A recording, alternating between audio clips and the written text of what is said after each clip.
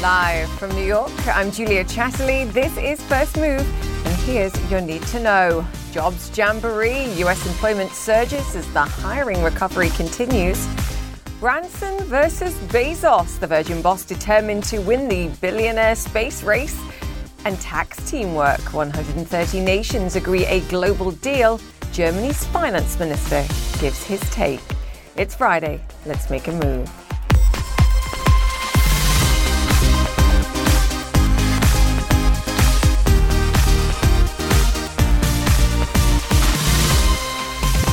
Welcome once again to First Move this Friday, where the fireworks ahead of the July 4th holiday weekend have already begun. Let's call it a star-spangled staffing spectacular. Wow, I managed it. 850,000 new jobs created in the United States in June, the first employment report in months to exceed expectations. Gains once again in leisure and hospitality as Americans continue to flock to reopened bars and restaurants. Education, also a hot spot as state and local governments gear up for a fresh and new school year. And as the help wanted signs stack up, so do wages. We saw a 0.3% rise in average hourly earnings month over month. That came in as expected.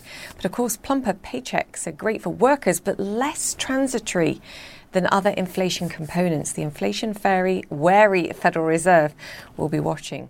But at least for the time being, investors applauding these new signs of strong growth. Stocks around the world looking red, white and green, with the S&P set to push further into record territory. Europe, as you can see, also seeing gains too. A tougher day, though, and this is where the red comes in for Asian investors, with China and Hong Kong both falling almost 2%. There's a natural concern out there now that Beijing will be less forthcoming, I think, with stimulus support once the centennial celebrations are complete. Beijing today also, though, delivering a surprise blow to China's leading ride-hailing app, Didi Global. We've been talking about this a lot this week. Officials launching a cybersecurity investigation into the firm, which went public in the United States just a few days ago. Didi won't be able to sign up new users in the meantime. Shares are down 10% pre-market. So we have a lot to discuss. As always, we're on the job, and we start with jobs. Claire Sebastian joins me now. Claire, a stronger than expected number. Just walk us through some more of the details, and good morning. Good morning. Yes, this is very good news, Julia, after a few months of missing expectations. As you noted, revisions also pushed the previous 2 months up slightly.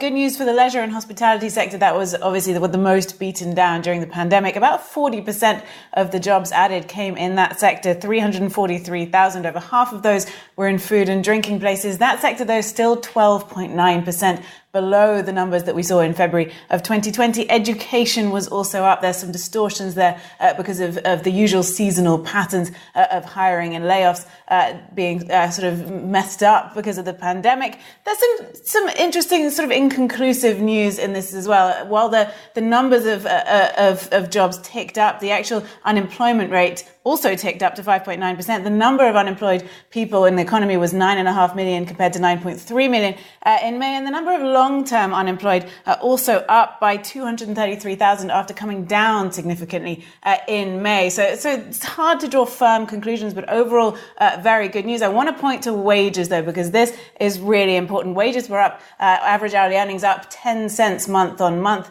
That isn't quite the numbers that we've seen in April and May, which were a significant acceleration on the first quarter of the year. But still, if you take the last 3 months together, this does show a significant increase in wages. And that is something that the Fed will certainly be watching. Yeah, it's fascinating, isn't it? As you draw people back into the workforce, as we believe 26 states now have reduced those enhanced benefits. So far quicker. Those were supposed to roll off in September. You bring more people in, you risk having a higher unemployment rate. So to your point, I think that's a very important spot there too in context of the jobs that were adding. What about the future? In light of what I was just mentioning there, if unemployment benefits were perhaps keeping people out of the workforce, could we see further acceleration as we push on through the summer and beyond? Yeah, I think the next few months, at the risk of sounding like a broken record, the next few months will be crucial. Unemployment benefits expire in all states in September. Some of them have already cancelled them because of worries that they are keeping people out of the workforce. Also, of course, in the autumn, children will start going back, many of them to full-time in-person school, which will relieve some of the childcare issues that people have. And if you look at the data this month, Julia, you do see, interestingly, some of those pandemic effects waning. I want to pull out some statistics for you. Among those not in the labour force in June, the report says 1.6 million were prevented from looking for work due to the pandemic. That's down, though, from 2.5 million in May. And one really interesting statistic is about teleworking. In June, 14.4% of people teleworked. That's down from 16.6% in May, but also down from more than 26% that we saw last summer. So that shows that people are sort of not only going back to work, but also going back to work in person, and you see those effects waning. But I think it's worth remembering that this isn't just about a recovery. This is about a reassessment. A lot of people are looking for different jobs, and those effects, I think, will continue for longer. Yeah, great analysis. Claire, great to have you with us. Thank you, Claire Sebastian there. All right, now to my favourite story of the day. The billionaires battling over blast-off. Virgin Galactic's Richard Branson wants to beat Amazon's Jeff Bezos into space. Branson says he will be aboard a Virgin Galactic flight set for July 11th, 9 days ahead of the Bezos launch. Rachel Crane joins us now. Rachel, I mean, some part of me laughs because there have been people that aren't astronauts or trained in space. This is just literally a battle of billionaires. And some of my sympathies are with Richard Branson. He's been at this for a long time. That's right, Julia. I actually just spoke with Richard Branson moments ago about this breaking news that he will be on this space flight in just a couple of days. And, you know, he said that it was not that this change, him being on this space flight, which was not planned. Originally, it was just supposed to be 4 mission specialists, and Branson was going to be on the next test flight. But Bezos announced that he was flying to space on July 20th, which is the 52nd anniversary of the moon landing. So many people speculating that Branson was, making this push to be on this space flight as a result of Bezos wanting to beat him into space. Branson, though, telling me that that's not what motivated his name being added to the flight manifest. In fact, saying that he would welcome Bezos to be at his historic flight. Take a listen to what Branson had to say. I would love Jeff to come and see our flight off whenever it takes place. And I would love to go and watch him go in his flight. And I think both of us will wish each other well. And it really doesn't matter whether one of us goes a few days before the other. Now, Julia, this will be the 4th crewed flight of Virgin Galactic's VSS Unity that Branson will be joining. There will be 2 additional test flights after this one before the company starts their commercial operations. Branson telling me that those commercial operations will begin in the beginning of next year. But, there have been over 600 tickets sold on Virgin Galactic's spacecraft. They're also not cheap. $200,000 to $250,000 a pop. Also, though, interesting to note that Jeff Bezos and Blue Origin, they auctioned off a seat on that historic space flight that will be happening on July 20th, which I mentioned earlier. And that ticket to be in that capsule went for $28 million. Now, that auction winner's name has not been released yet, but we're all eager to hear who's the person that has $28 million and who is passionate enough about space to plop it down to be in that capsule. Julia? Yeah, you could have got a cheaper seat perhaps on the Virgin Galactic flight. I'd be furious now. I mean, the top case there, what did you say? $250,000, $150 million. Yes. I mean, that's partly the reason why the share price is spiking pre-market as well. I wonder if Jeff Bezos is going to take him up on that invitation to be on his flight, or at least wave him off. Yes, I think Jeff Bezos will be doing a rain dance somewhere. Rachel Gray. Thank you so much. We'll see. Thank you. Okay, let me bring you up to speed with some stories making headlines around the world, getting overexcited. Okay, American troops have left their main airbase in Afghanistan, bringing the US one step closer to fully withdrawing from the country after 20 years. The sprawling compound has been handed over to the Afghan military as it continues to fight the Taliban. The militants are celebrating the US departure as a, quote, positive step. CNN's Anna Corral Corinne is with us from Kabul. Anna, I think a lot of people here emotional after 20 years for many reasons. Some happy, as I described there, some very sad.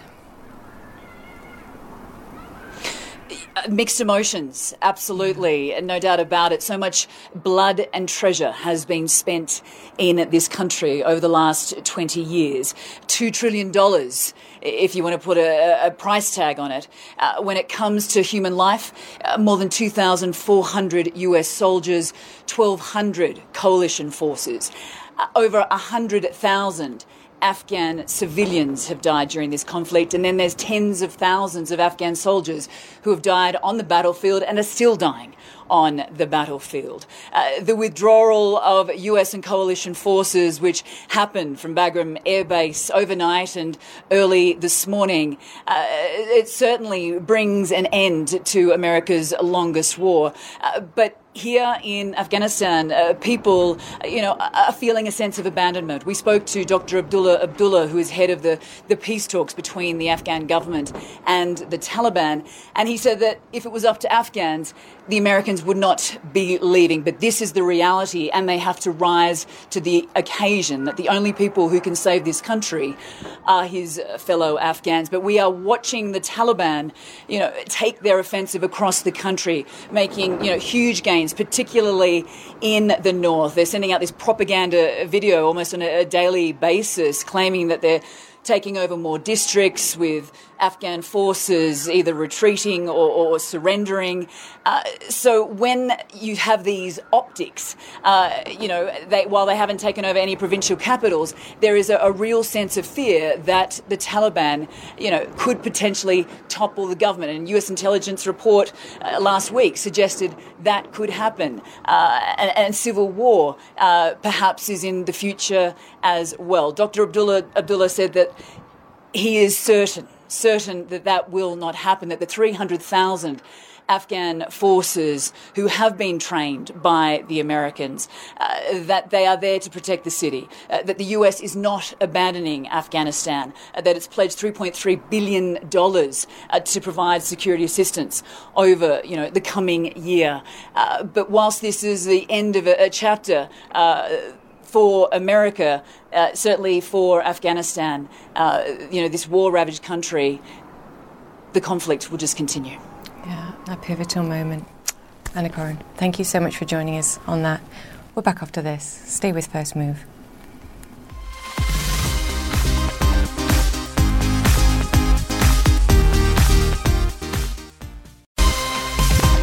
Welcome back to First Move. US investors are gearing up for a 4th of July weekend filled with parades, picnics and hot dog eating extravaganzas. Investors already stuffed to the gills perhaps from a full plate of important employment data. Futures are higher on the news that the US economy added a greater than expected 850,000 jobs last month. Oil, in the meantime, relatively unchanged in the session as we await a decision from OPEC Plus members on whether to boost crude output. Their second day of discussions after the UAE reportedly objected to reversing production cuts yesterday. Meanwhile, 130 countries have agreed to overhaul the global tax system to try and stop companies avoiding taxes by shifting profits around the world. US Treasury Secretary Janet Yellen called it a historic day for economic diplomacy. Quote, she said, "We have a chance now to build a global and domestic tax system that lets American workers and businesses compete and win in the world economy." The accord still needs to be ratified by individual countries, but Germany's finance minister has already described it as a, quote, colossal progress. And he joins us now. Olaf Scholz is the finance minister and vice chancellor of Germany, and he actually joins us from Washington, D.C., where he's been for a meeting with the Treasury Secretary, among others. Finance Minister, fantastic to have you on the show. Welcome to First Move. As you said, I think everybody would agree this is a huge achievement. How confident are you that this can be agreed and implemented by 2023 without being watered down? I'm absolutely confident. We worked so hard the last years to get this solution. We worked in many fields, in meetings of the G7 finance ministers, in the OECD and in the working groups of the G20. And now we will make all the progress and the agreements we are worked for so hard. at G7, we already did in London, now with the framework of the OECD and 130 countries agreeing, and so it's absolutely sure. I think that we will make it also in G20, and afterwards we'll do the necessary text work, which is not too big anymore. So you think G20 by 2023 or all nations by 2023? Because that is a lot of legislation to write. I think that enough nations will participate up to then, and this will change the way how we tax corporates in the world. It is ending the race to the bottom we've seen in the past, and it's also a very important message for our democracies, because it is us now that can again weigh what is the right way of taxing corporates, what is the good moderate way to do it. We have not to look at others and what others do who are working very hard for profiting from tax evasion. This will end. Yes, teamwork and collection of nations doing this together is the answer. So can I ask you as well about discussions regarding Nord Stream 2, the pipeline of gas from Russia to Germany? Obviously a contentious subject, I would call it, between European nations, yourselves in particular in the United States. How close are you to reaching some kind of an agreement and the ability to move ahead on this? I know it's part of the discussions in the United States currently. We are working very hard to make an agreement feasible, which gives all the necessary certainty for the Ukraine that they will have a good future a good future. And for doing so, we worked in the past, making it feasible that they have a new agreement on gas transition in the Ukraine. And we will work that this will be the case in the next years and decades to come, so that the Ukraine will continuously be part of the business of supporting Europe with gas. I mean, America's really blunt about this. They say that Russian gas has strings attached and that it compromises European security. Is part of the answer here diversification of sources? Because that is something that you yourselves can control. All know that we have a lot of transport to Germany and to Europe with gas. It's not just coming from Russia. It's not coming just from Russia via different transport lines. It is also coming from Scandinavia, from the Netherlands, and from other places. And we are not just relying on gas. So it is feasible to have a very pragmatic solution, which makes it possible that a new support line will come, which is linked with Nord Stream 2, but that also other ways of reaching Germany and Europe will be organized and will be continuously the case in the future. Pragmatism is a great word as well for describing how nations like yourselves have responded to the COVID crisis, be it the economy, be it inflation concerns. I know you're also there as well to meet with J-PAL too. Germany's been lauded, I think, and you yourself for your response to COVID, the 130 billion spending plan, I think. Is it too early to be discussing perhaps pulling back support, more prudency? Just looking at Germany, will have spent in the end of the next year more than 400 billion euros extra debt for financing our activities against COVID-19, and this will have helped the economy. We'll see that there is a big success in the economic development, and there will be a better growth as anyone expected. And this is even so with the European Union, where we worked very hard to make it happen, that a common answer of the Union is for the first time feasible to support those countries who have not all the means, for instance, Germany has. So I think we are now at a stage where we have to continue with our effective support for the economy, because it would be a mistake just to stop it now. But on the longer term, yes, there will be a more normal situation. But now's not the time to be discussing withdrawing, reducing or re-establishing the debt brake? Now we have our constitutional framework, and this is the debt brake, as you say it, but we are flexible enough to do what we do, and this is what we did last year, this year and the next year, and it will help us. And we have planned a very high investment part of our budgets for the next years, so anyone can rely that we will, within our framework, be able to act. It's a productive spending. I think that's the message. It is a productive spending, yes. Yeah.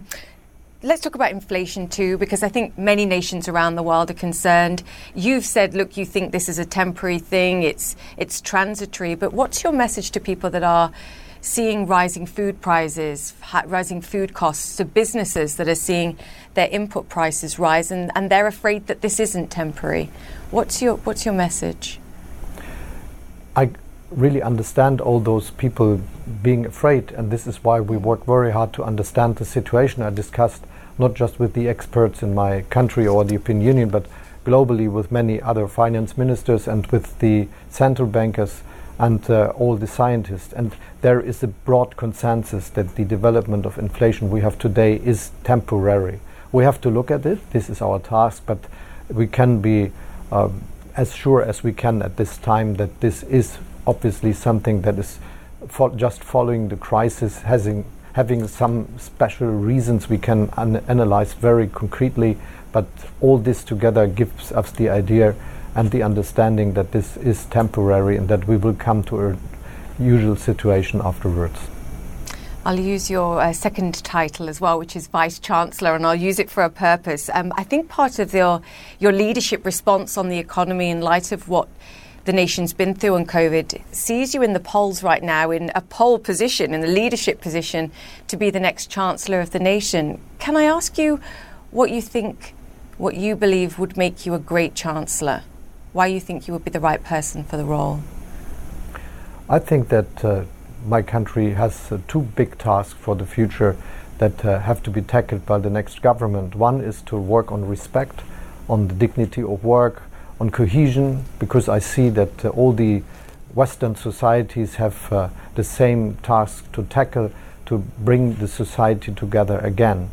And the second is how we can invest into our future and how we can make it that we will have a CO2 neutral economy by 2045 as we plan it, without using this amount of coal, gas and oil we do today, but are being still successful as a very successful industrial nation with new techniques we are using and with investing into the infrastructure and the production of energy with renewables in our countries.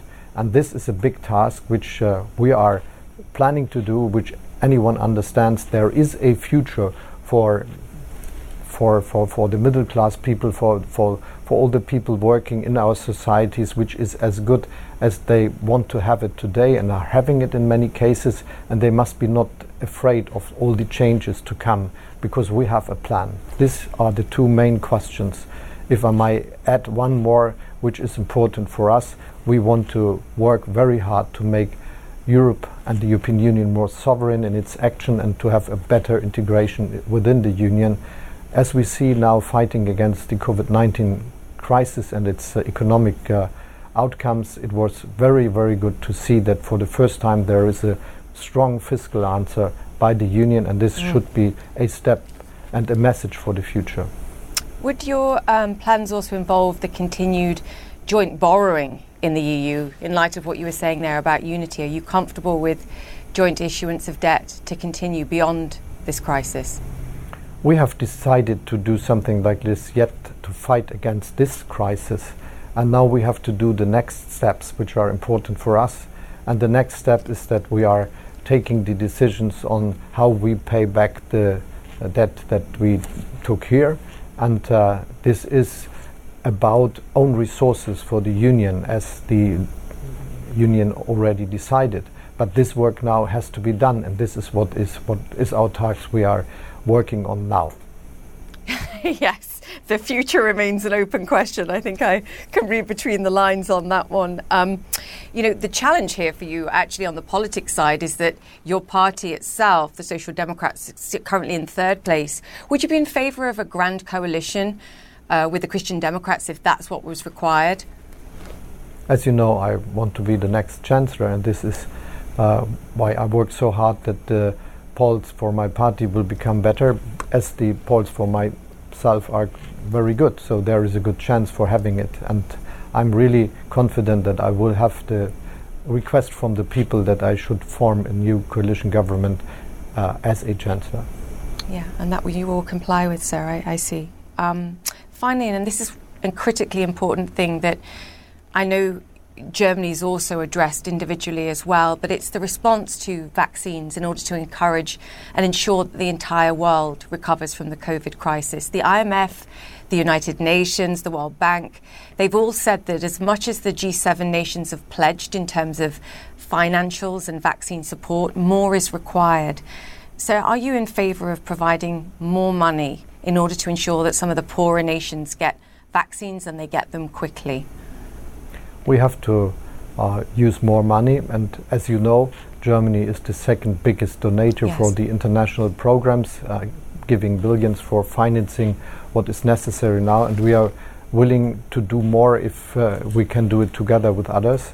And also we are working very hard that there is a lot of that a lot of vaccines are produced and could be sent to all the countries in the global south. For instance, we have to give them the chance to vaccinate their people, and this is something which is a task we have as humans, and we have a responsibility not just for our nations but for the rest of the world. And it's also important because if we are not doing this, we will have the problem that possibly mutations will come back with this pandemic, and then we will have to start again fighting against the pandemic. And so it is wise, and it is something which is important from a moral aspect, that we support all the people in the world that they get vaccinated. Do all the G7 leaders share your sentiments, Finance Minister? We have discussed this question intensely, and all are saying that they want to support this idea. Now we are looking for the money, and we are looking for the exports. Chasing for the money. Yeah, we are asking all that they are doing a bit more for giving the necessary support. Please keep pushing, sir. Fantastic to have you on the show. Thank you so much for your time. Olaf Scholz there, German Finance Minister and Vice Chancellor. Great to have you on the show. Thank you. Thank you. The market opens next. Stay with us. Welcome back to First Move. US stocks are up and running this Friday, the last day of trade before the long Independence Day weekend, and a rocket's red glare of strong jobs data is pushing Wall Street to fresh records. Just getting a peek at them there. Yes, the US is reporting a further 850,000 jobs were added to the economy last month. That's the best monthly employment gains since last August, for context. Strong wage growth too, which means no declaration of independence from our concerns about Federal Reserve tightening. The IMF is raising its forecast for US growth this year, now calling for GDP gains of some 7% if Congress can pass new infrastructure spending and billions in further social spending. Lots to discuss. Joining us now is Christina Hooper, the Chief Global Market Strategist at Invesco. Christina, get my words out. Thank you so much for joining us on the show. What do you make of the jobs report, first and foremost? Julia, thanks so much for having me. A great jobs report, beat expectations by a lot, but keep in mind that we had weak jobs reports in April and May. Now, a lot of that was because employers had difficulty sourcing employees. We kept hearing that anecdotally over and over again. So this is really exciting because it suggests that we knew employers were looking for employees. Now more employees are entering the workforce. So that is likely to mean a continuation of the trend towards normalization, that we're going to see less obstacles to employers getting back to work.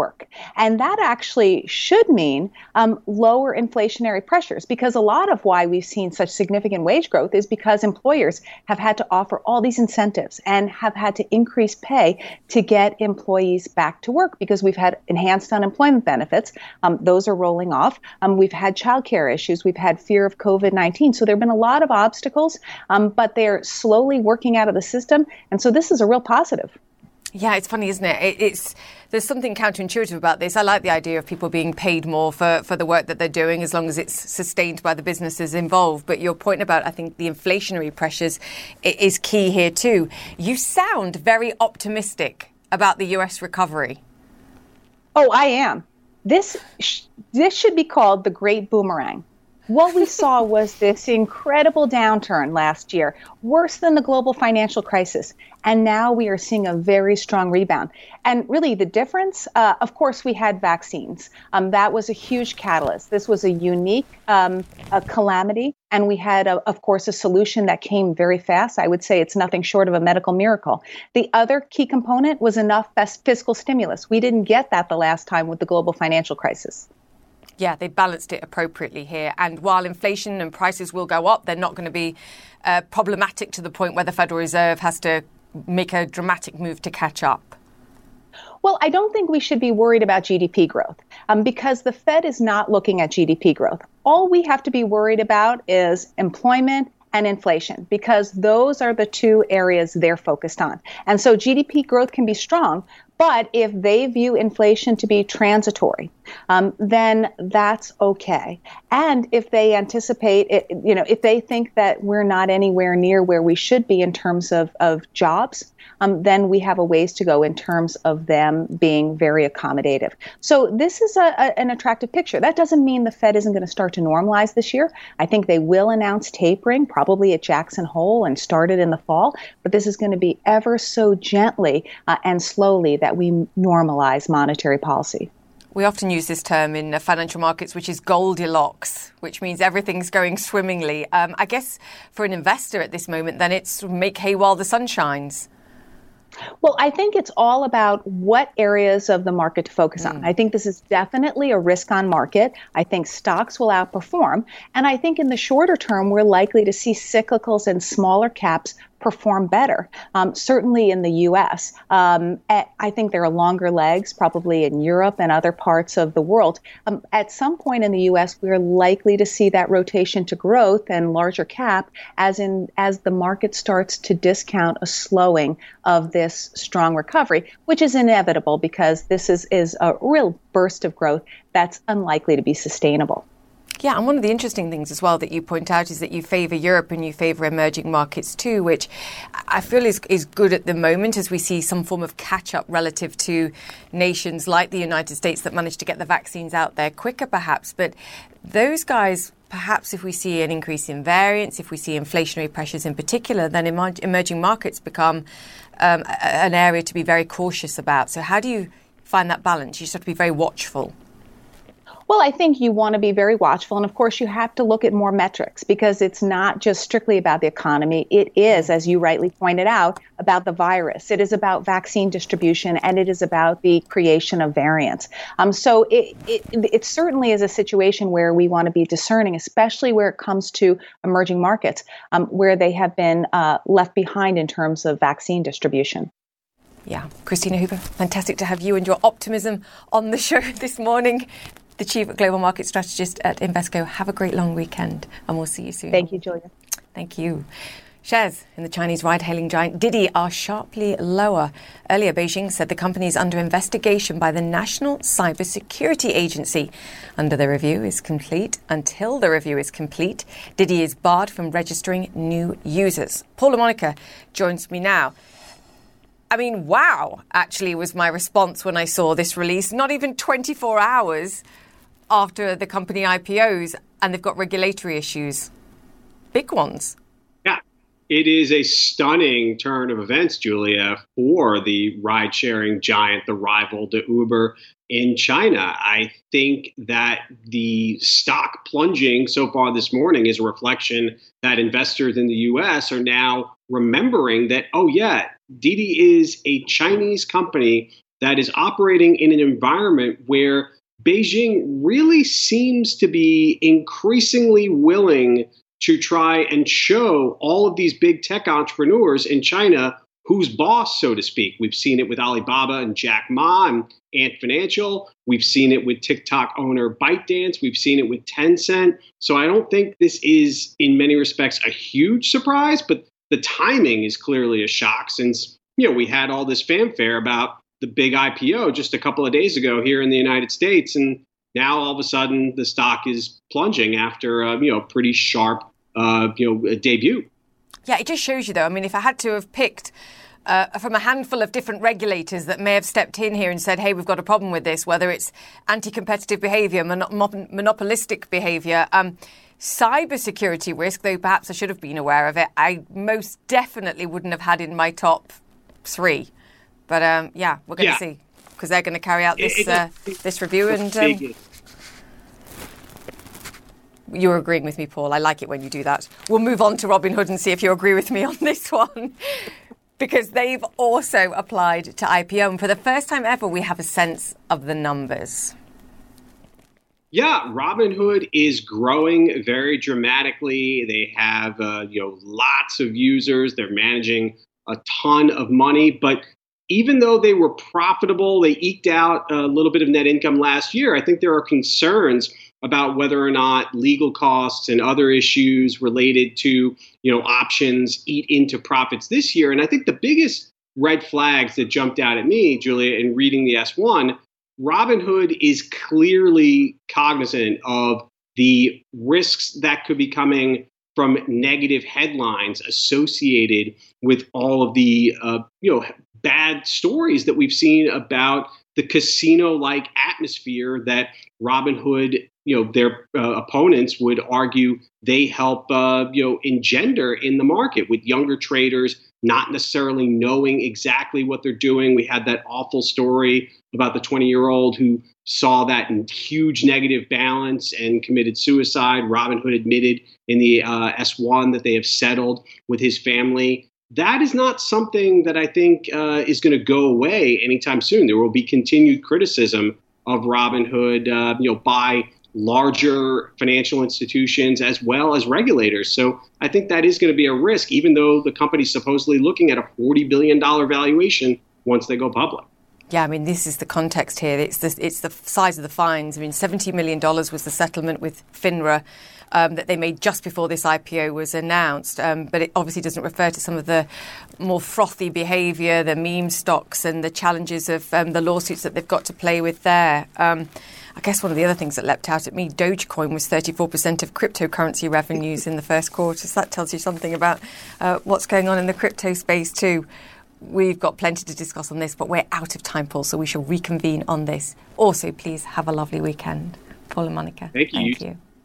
All right, coming up on First Move, a terrifying scenario of a major cyber war. We'll take you to Taiwan, where the threat from China is intensifying. Stay with us. Welcome back to First Move. Rising tensions between Taiwan and China. Taiwan vowing to safeguard its sovereignty after Chinese President Xi Jinping claimed that reunification with the mainland is, quote, inevitable. It comes as Taipei accuses Beijing of carrying out large-scale cyber attacks, as Will Ripley reports. Prepare for war, the menacing message of mainland Chinese propaganda aimed at the islands of Taiwan. Military intimidation in real time. 28 Chinese warplanes entered Taiwan's air defense identification zone. Taiwan calls it the largest air incursion ever recorded. In this exclusive interview, Taiwan's Foreign Minister Joseph Wu tells CNN China is engaging in psychological warfare. They want to shape the Taiwanese people's cognition that Taiwan is very dangerous and Taiwan cannot do without China. More than 23 million people caught in the crossfire. A battle between Beijing and Taipei. A fight for their hearts and minds. I'm flying to the front lines, across the Taiwan Strait, to the small island of Jinmen, more than 200 miles from the Taiwanese capital, just 6 miles from mainland China. Jinmen is the only place in Taiwan that saw actual combat. During China's Civil War, ending in 1949, many buildings bear the scars. The fighting, ferocious.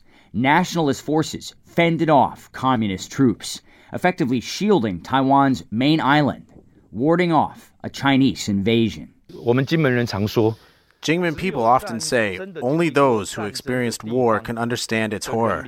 We have the right to say loudly, we want peace. This place we call Gaodong. Longtime tour guide Robin Yang takes me underground to one of the island's massive military bunkers, once top secret, now abandoned. He also shows me how China's relentless artillery barrage left the island with mountains of old shells. When the battle ended, the shells kept flying. Local historians say 500,000 of these landed on Jinmen between 1958 and 1978. But this was not artillery. These shells were full of communist propaganda. The beginning of what experts call a decades-long disinformation war. A war supercharged by social media. How dangerous is disinformation? The danger here is that because I think the main goal of all this disinformation campaign is to create chaos and create distrust. Is China doing this exact same thing in the United States? Yeah, definitely. And also in Australia, Canada, and also Europe. Beijing denies disinformation warfare. China's Taiwan Affairs Office has previously called Taipei's accusations imaginary. Experts say the threat goes well beyond disinformation. The Taiwanese government says it's hit by 20 million cyber attacks every month. Targets include defense computer systems, finance, communications, even critical infrastructure. In information security, we believe World War III will happen over the internet. Basically, every aspect of our life for which we rely on computers could immediately be turned off. Yes. Taiwan's major gas company, CPC, was hit by a major malware attack. A ransomware attack on the Colonial Pipeline, which U.S. intel believes came from Russia, paralyzed the U.S. East Coast. Just imagine what just happened in United States. You could do nothing. Cyber is a bigger threat, in your view, than nuclear weapons. Yeah, from my point of view, because it is happening every day. Taiwan's president, Tsai Ing-wen, named cyber attacks a matter of national security. Back on Jinmen Island, this 30-foot loudspeaker spent decades blasting anti-communist propaganda to the mainland, a supersized reminder of how much things have changed. Will Ripley, CNN, Jinmen, Taiwan. We've requested a response from China's Taiwan Affairs Office and Ministry of Foreign Affairs, but have not yet received a reply. OK, coming up on First Move, we take you to Thailand, where the nation's most popular island is finally reopening to international travellers. That's next.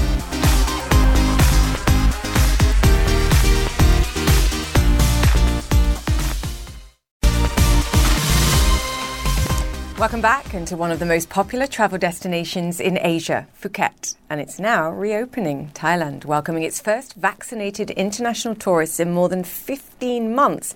And the best part is, people don't need to quarantine. Paula Hancock's reports. A big gamble for Thailand's biggest island, Phuket. The Prime Minister himself rolled out the red carpet for vaccinated international tourists that leads straight to the picturesque sandy beaches, without any quarantine restrictions. In a surreal contrast to the year that's been, and to the rest of Thailand that's mostly shut down due to rising cases and 3 days of record deaths, nearly 400 tourists from the Middle East and Singapore arrived under an experiment called the Phuket Sandbox, ready to hit the beach armed with sunscreen and COVID antibodies. What first thing you want to do? Eat some nice Thai food. How do you feel now? Very happy. There's a lot riding on their return, and the island has been preparing. More than 80% of its population have been vaccinated with at least one dose. About 65% are fully vaccinated. I am quietly confident that the industry and the government has done all it can to make this sandbox scheme both safe and effective. An assurance echoed by Thailand's tourism minister. Looking at the nationwide coronavirus infection rate, we would say we are not ready. But if you focus only on Phuket, we've laid our groundwork for more than 3 months. We are 100% ready. The government estimates at least 100,000 tourists will arrive over the next 3 months, bringing in nearly $300 million in revenues, desperately needed on an island that relies on tourism. Still, some are not convinced that this is the right time. We are still and very concerned among the people of Thailand that the Delta strain will spread in Thailand. But the Sunseekers aren't complaining. Neither are the local business owners like Suzanne, who describes the past year and a half. Horrid. We didn't expect the last wave to hit us the way it's hit us. Tourism accounts for 20% of Thailand's GDP. For Phuket, it is 95% of its economy. Which is why the Thai Minister of Tourism says it is a calculated risk worth taking. In 2019, revenue from both domestic and international tourism stood at about $95 billion US. That shrank to near $20 billion in 2020, a huge drop. So while it may seem like a parallel universe, for now Thailand is pinning its hopes on Phuket while the world watches. Paula Hancock's CNN South Wales. And finally, on First Move this Friday, what better way to end the week than with dancing dogs?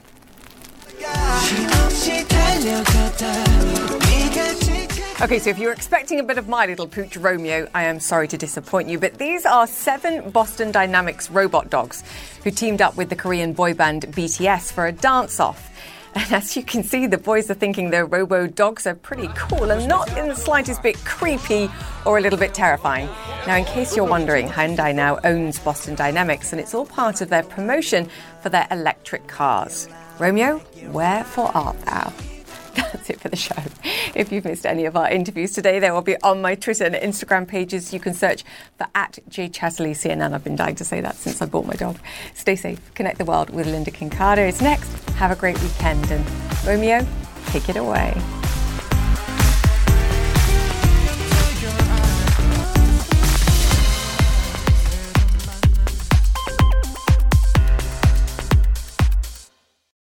Quality sleep is essential, and that's why the Sleep Number Smart Bed is designed for your ever-evolving sleep needs. So you can choose what's right for you whenever you like. Need a bed that's firmer or softer on either side? Helps you sleep at a comfortable temperature. Quiets their snores. Sleep Number does that. Sleep better together. J.D. Power ranks Sleep Number #1 in customer satisfaction with mattresses purchased in-store. And now, save 50% on Sleep Number Limited Edition Smart Beds for a limited time. For J.D. Power 2023 award information, visit jdpower.com/awards. Only at Sleep Number stores or sleepnumber.com. Now streaming exclusively on Max, a new CNN flash doc about the album that has Nashville talking, Call Me Country. Beyoncé and Nashville's Renaissance. Watch it at max.com/callmecountry. Max subscription required.